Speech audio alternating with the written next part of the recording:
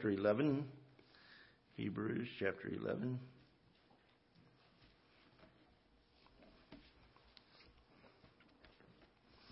We begin in verse 17.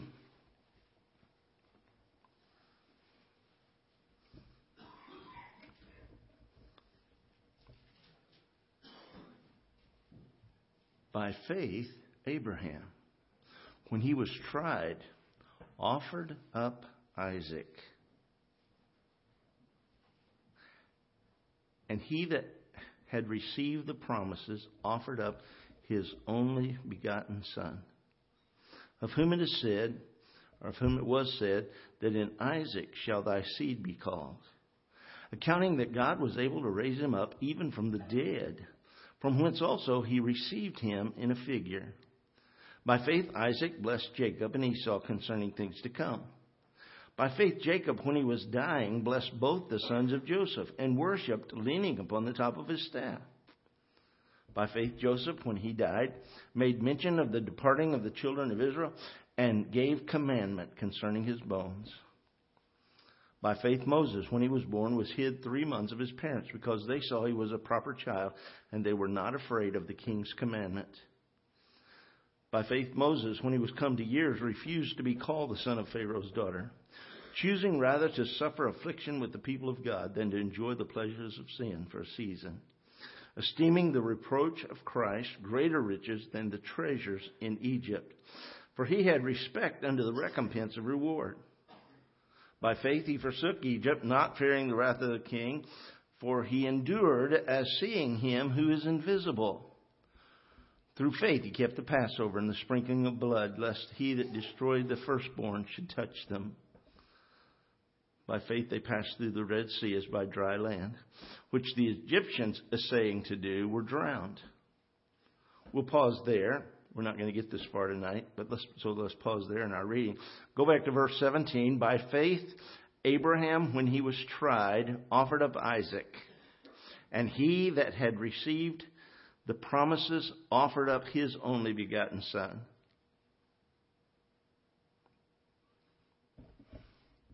Genesis chapter 22 is where the story is.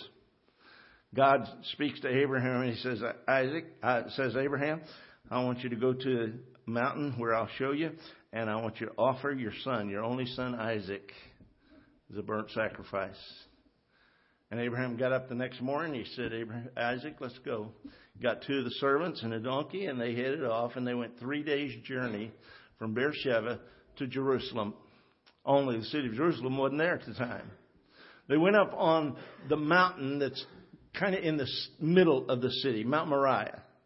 On the east side, you have Mount of Olives, and on the west side, you have Mount Zion, and on the north side, you have Mount Scopus, and on the south side, I don't know what the name of that mountain is. I just know there is one. And the Tyropian Valley and the Kidron Valley and the Valley of Gehenna, they all run down into this little narrow valley that runs at the end of this mountain on the south and the end of the Mount of Olives, and runs down that way down into the wilderness of Judea. And Abraham and Isaac and the young men get there to the foot of Mount Moriah, and Abraham tells the young men, now y'all wait here while the lad and I go up and make the sacrifice. And they start up the mountain. As they're going up the mountain, Isaac, who's now carrying the wood, says, hey, Dad, I've got the wood. You've got the coals in the censer to start the fire. Where's the sacrifice? And Abraham makes a very prophetic statement. He said, God will provide himself a lamb for a sacrifice.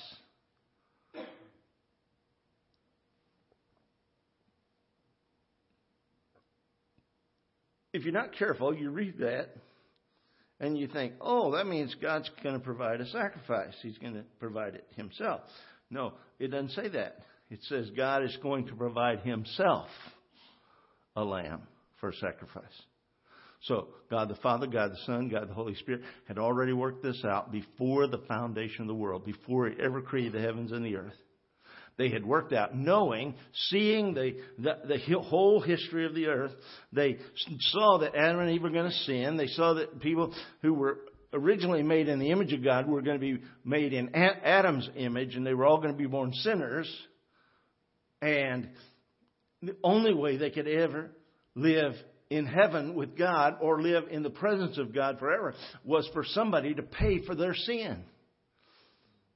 And we see that in so many incredible examples throughout the Bible. One of the first ones is in the marriage ceremony, where God the Father says to God the Son, will you take this woman, be your lawfully wedded wife? And Jesus said, yeah, I will. I'll pay the bride price. God said, do you know what the price is going to be? He said, yeah, it's going to be my life.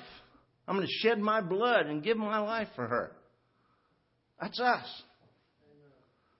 And then the Holy Spirit came to me when I was 11 years old and said, will you take Jesus to be your lawfully wedded husband? No, he didn't pose it in those phrases. I wouldn't have known what he's talking about. Okay, I would have thought he's talking about getting married.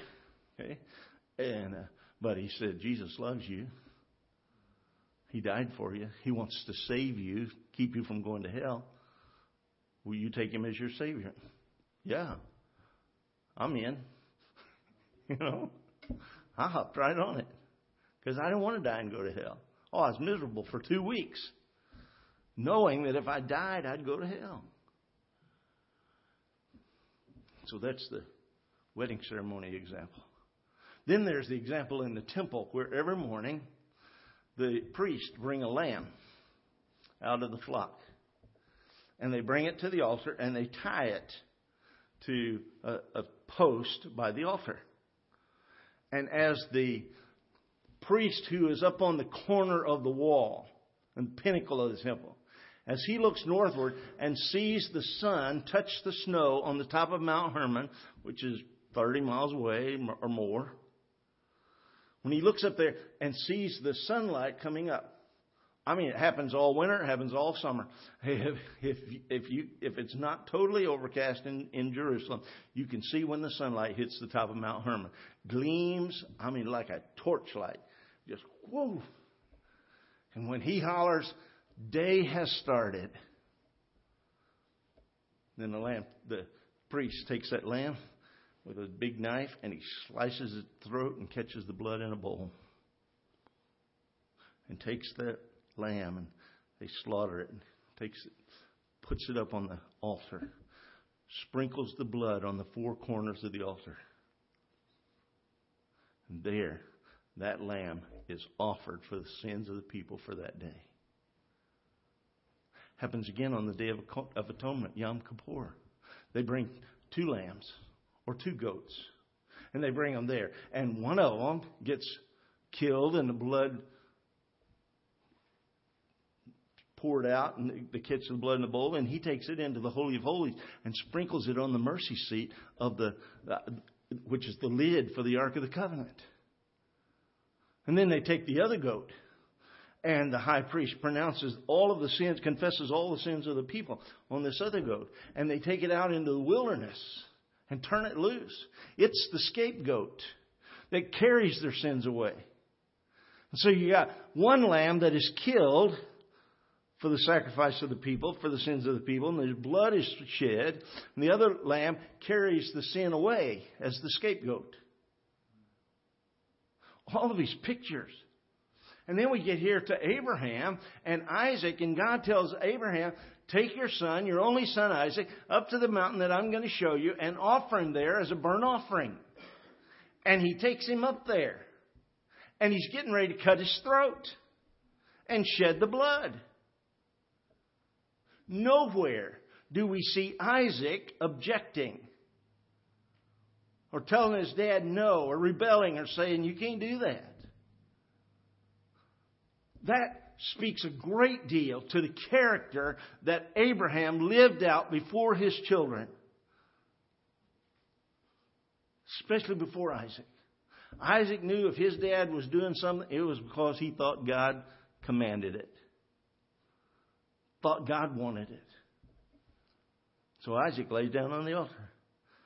Abraham gets ready to cut his throat. And the angel says, Abraham, Abraham.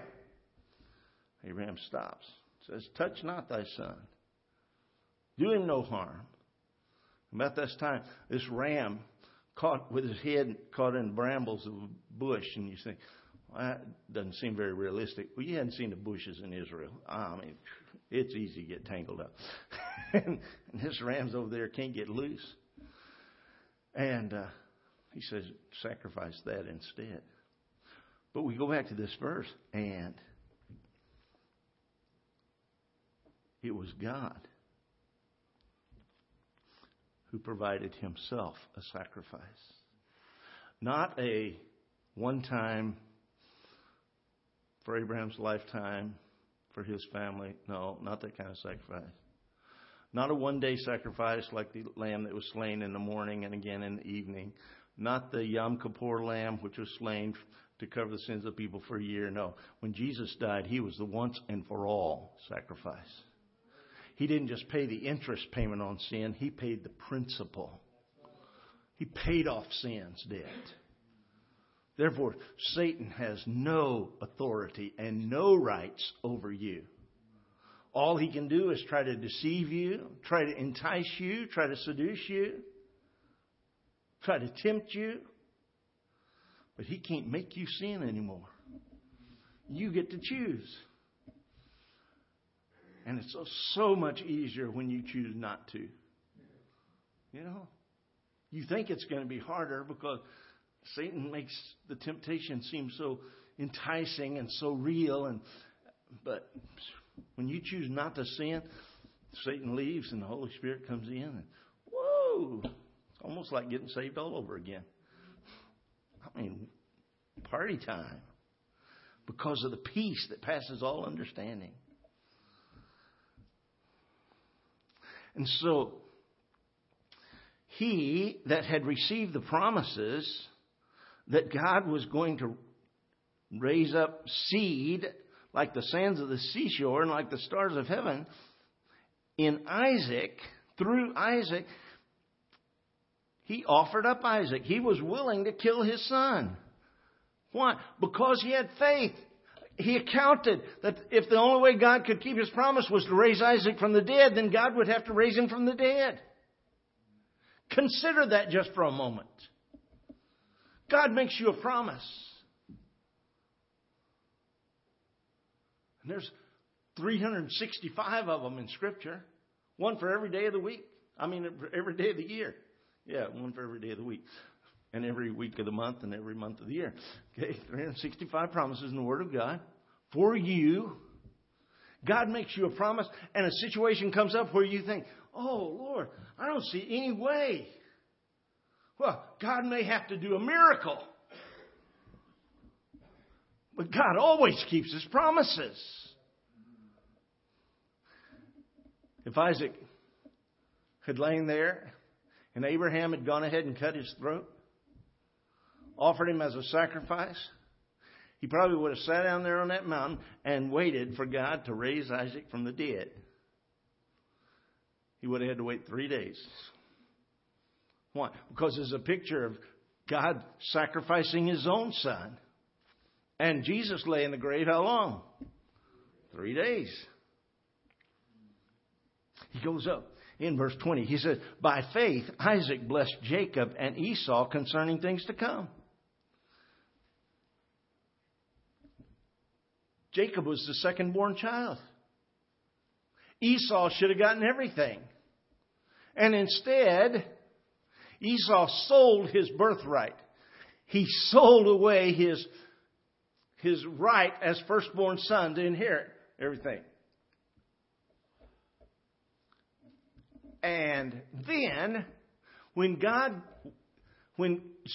Jacob got ready to offer the blessings, Jacob and his mother took things into their own hands rather than allowing God to do what God wanted to do. They took things into their own hands. And God still worked it all out for good because Jacob then got the blessing. And Isaac was blind. He couldn't see which of the boys it was. He could only tell by feeling of them. And Jacob had that goat's hair on his arms and he felt like Esau. Esau must have been a hairy rascal. Stiff hair. Because goat's hair is not all that smooth and soft. Okay?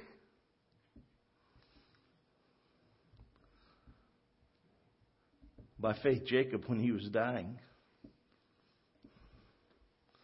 took the two sons of Joseph.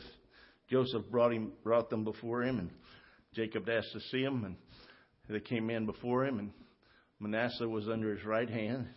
Ephraim was under his left hand because the oldest got the right hand blessing, and the youngest got the left hand blessing, and Jacob crossed his hands. Joseph said, No, Dad, no. Jacob said, no, God knows what he's doing. You let God do what he wants to. God offered them the blessing. Ephraim entered into the land, and the 10 northern tribes of Israel eventually became known as Ephraim. We preachers generally say Israel because it's easier than having to stop and explain it. But in the scriptures, a lot of times when it talks about Ephraim, it's talking about the whole 10 northern tribes that split up under the reign of Rehoboam. Manasseh, half of his tribe entered into the land of Israel. The other half stayed on the east side of the Jordan River in Gilead and Gad and that region, Bashan, the Golan Heights, and all that section down on the east side of the Jordan, which is now called the, whatever it is, state of Jordan, nation of Jordan. Anyhow, half of them stayed over there. That was not what God had intended. God allowed it, but it wasn't what God wanted. Imagine when God allows something in your life that is not what He wanted. Man. You say, well, what was the effect? Well, when Jesus came along 1,400 years later, he and the disciples sailed to the east side of the Sea of Galilee, and they got up in there into the tribal area of Gad, and this maniac comes running out of the tombs, running out of the graveyard. This guy was stark naked, running and screaming, and they had chained him up before, and he always broke the chains. I mean, he was demon possessed and just fierce.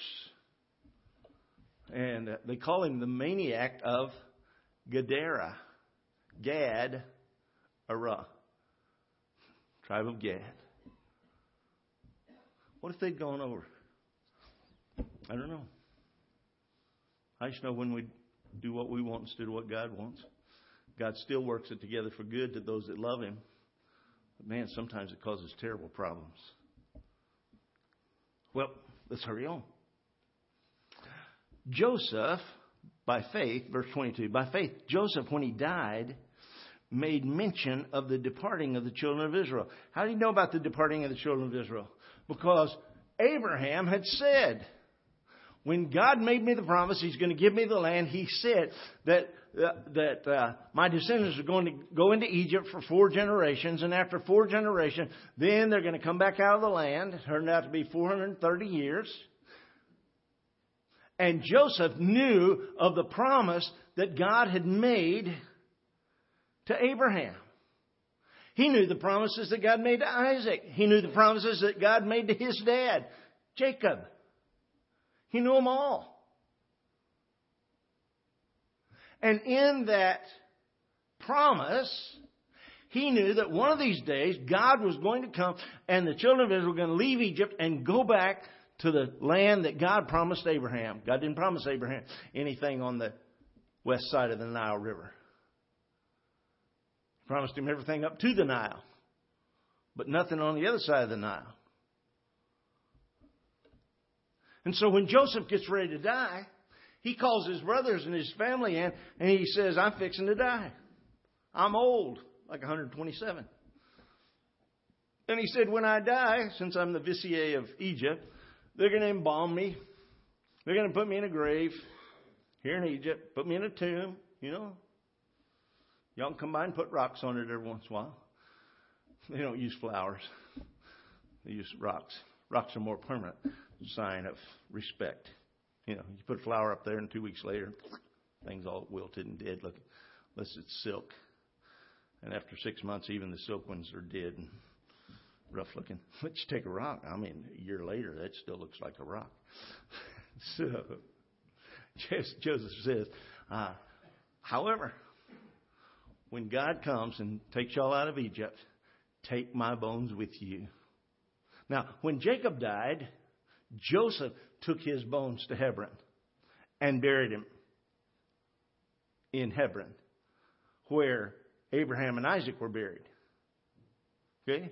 When Joseph died, they buried him in Egypt. And then the night of the Passover, Moses sends word to all the people, gather your stuff, we're leaving. And he goes and gets the bones of Joseph out of the tomb. You say, was it in a sarcophagus? I assume, but I don't know. I just expect it was a mummy. And they took it out, and they took it with them when they went to Israel. 40 years they carried that casket. And Moses didn't carry it. He just went and got it. So you got to figure it was either some folks from the tribe of Manasseh or the tribe of Ephraim. Because I don't see anybody the other tribes wanting to carry Joseph's bones. But somebody transported that thing all through the wilderness for 40 years. Everywhere they went, they took the bones of Joseph. They crossed over into Israel 40 years later, Jericho, and they defeated Jericho, and then they got whooped up on at Ai, and then they defeated Ai, and then they did this little circle around from Jerusalem around to the south, and then they came back north, and they did this circle around to the north till they'd taken all the major cities, and then they buried Joseph in the territory of the Ephraimites. It's in the West Bank. You can still go there. It's kind of dangerous. The Palestinians own the town. But once a year, the Jews get the army together and they say, we're going, a bunch of the rabbis, they go to Joseph's tomb. And they clean it up. And then they leave. Joseph, by faith, when he died, made mention of the departing of the children of Israel and gave commandment concerning his bones. Why would he do that?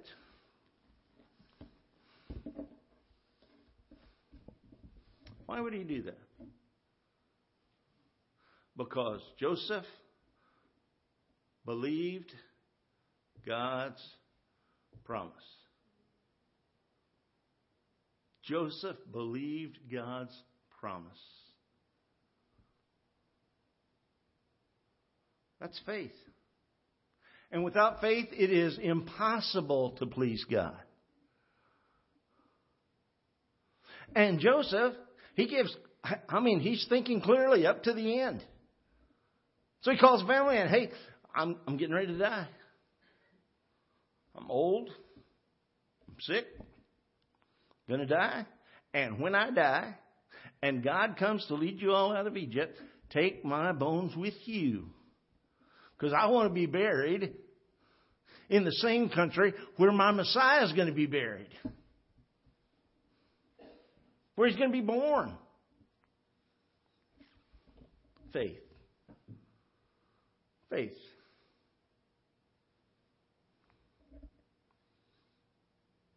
Larry and Joan Kellett from Arkansas brought Mary's puppy to her.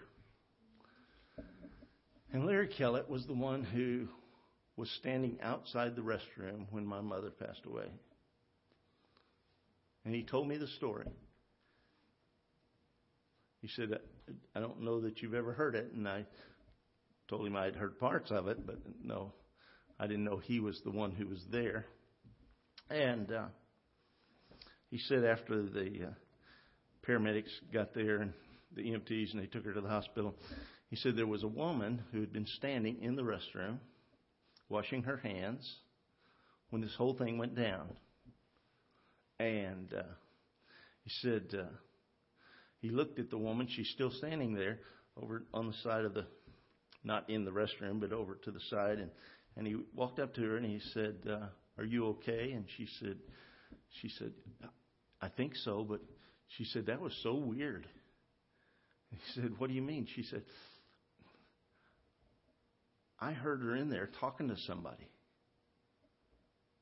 And all of a sudden, she said, Lord, I'm coming. And then it got quiet, and I heard her hit the floor. She said, that's just so strange to me.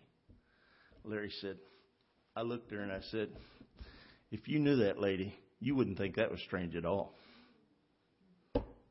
She knew where she was going. And she knew the God who was taking her. Lord, I'm coming. How about you? Yeah, maybe not tonight. Maybe not tomorrow. But I'm coming. Because of the promises of God.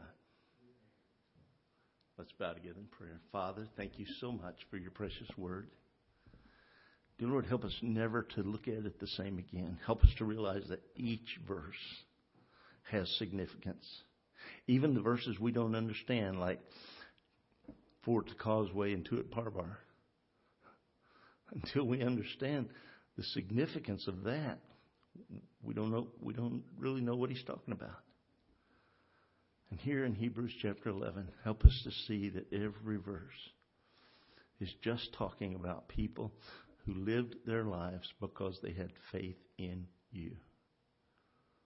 And they wanted to please you by acting on that faith. Dismiss us with your love. Lord, bless the preparations for the meal on Saturday and the concert on Saturday and the services on Sunday. We will give you praise and glory and honor in Jesus' name and for his sake. Amen. Now, before you leave,